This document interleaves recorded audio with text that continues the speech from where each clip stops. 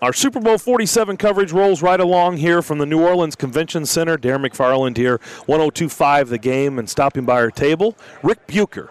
He's been covering the NBA for a long time.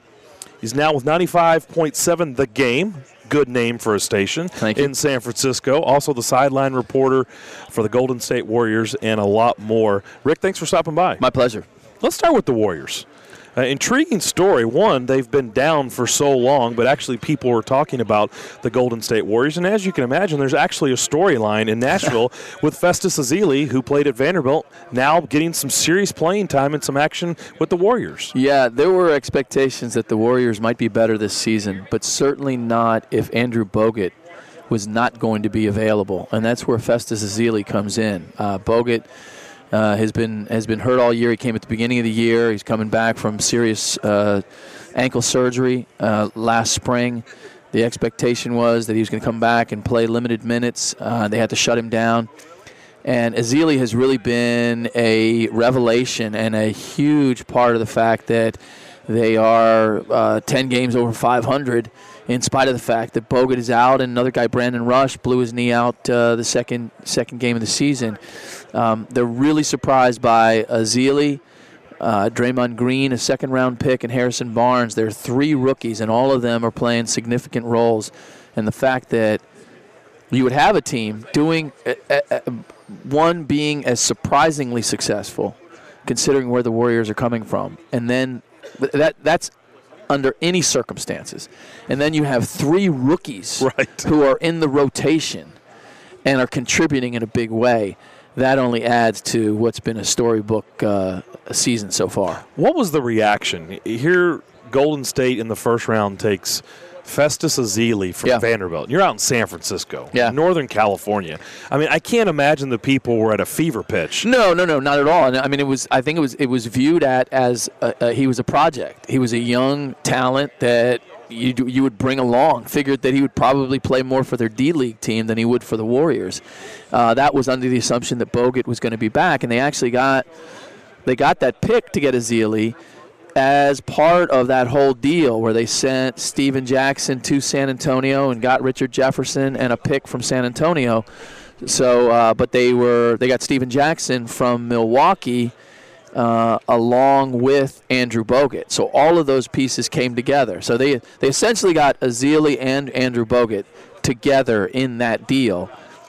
I dare say it's safe to say that they expected Andrew Bogut to be the more impactful center among those two, but that hasn't been the case so far. They're right behind the Grizzlies in the standings. We'll get to Memphis in a moment. Do you think that Golden State is going to be able to hang around all season? Are they good enough? I have no doubt that they're good enough during the regular season to hang around, especially because they're going through a stretch now where they're on the road, but after this, I should look at the number again, but something like 19 of their last 24 games are at home. Okay. So they have a really easy schedule down the stretch. I have no doubt that they can maintain somewhere in that. I would expect they're probably going to land in the 6th seed, would be my guess. I don't think they're better than Memphis. I don't think they're better than the Clippers or Denver. Oklahoma City, and I'm forgetting one more that would be ahead of them, but San Antonio. Thank you. So that's where I see them fitting. Now that's regular season.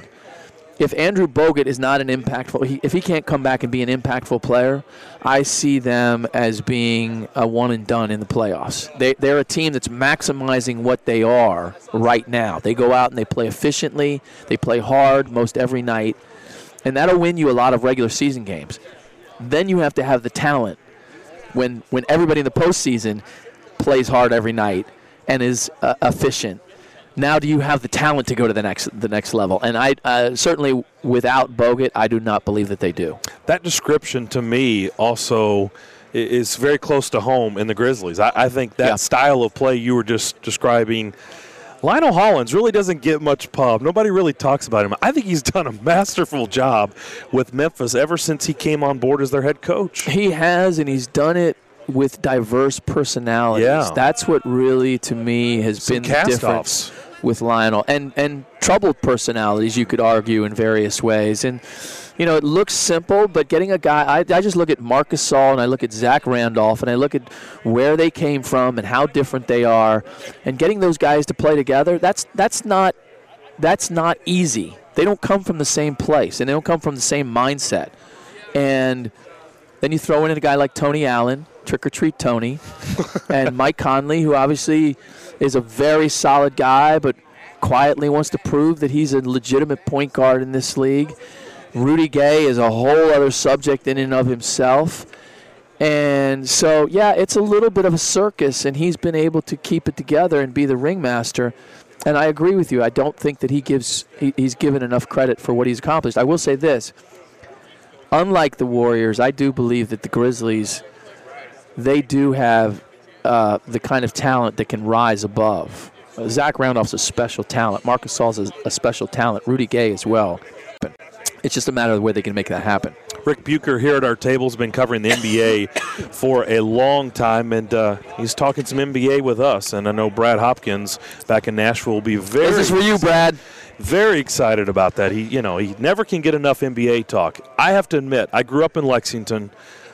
I watched Rajon Rondo closely. Yeah. I never dreamed. He couldn't shoot free throws worth a lick at Kentucky. He had issues. Certainly could dribble the ball. We knew he could shoot, but I didn't think he was going to turn into the pro that he did. Yeah. Now that he's out for the season with this unfortunate injury with the ACL, what does that do for Boston? Does that just cripple them? Are they done now?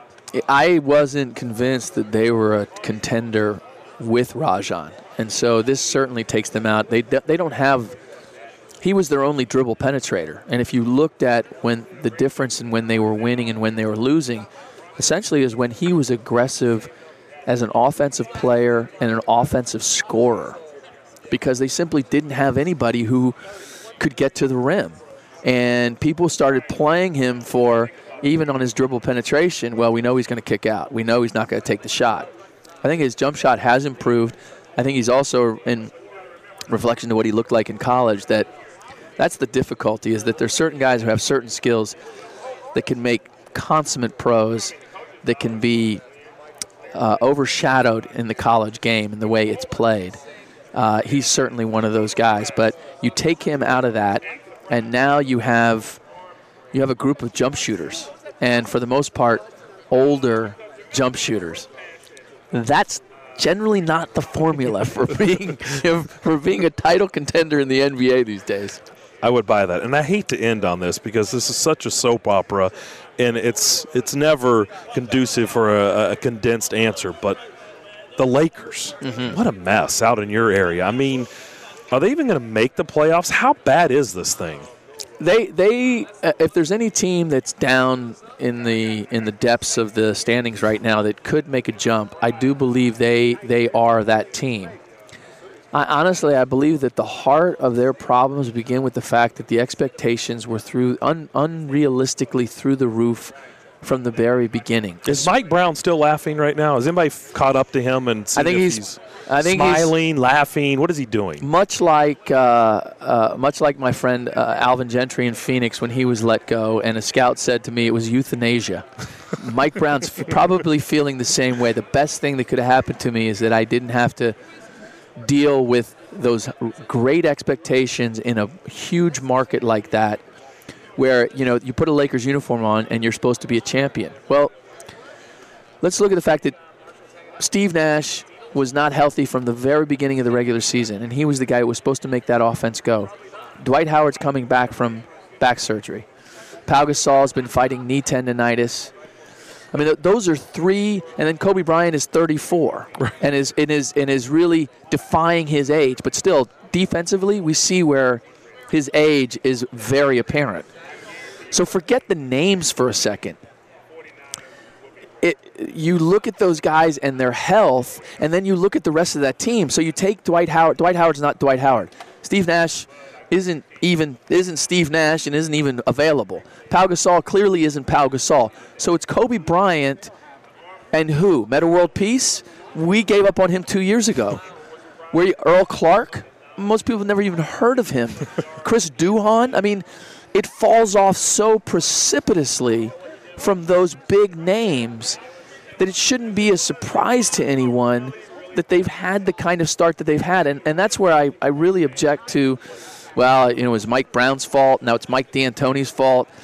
And, why didn't they bring Phil in? I'll be honest. I almost wish now they had brought Phil in because I'm not convinced that under Phil they would be measurably different. Well, I've always enjoyed your work. Really appreciate you stopping by and catching up with us. Brad will have a huge smile on his face. Enjoy Super Bowl week, and hopefully we'll talk to you down the road. Happy to do it. Ric Bucher covers the NBA. He's with 95.7 The Game out in San Francisco. He's also the Golden State Warriors sideline reporter. We appreciate him stopping by. We'll take a break. We'll come back with more on 102.5 The Game.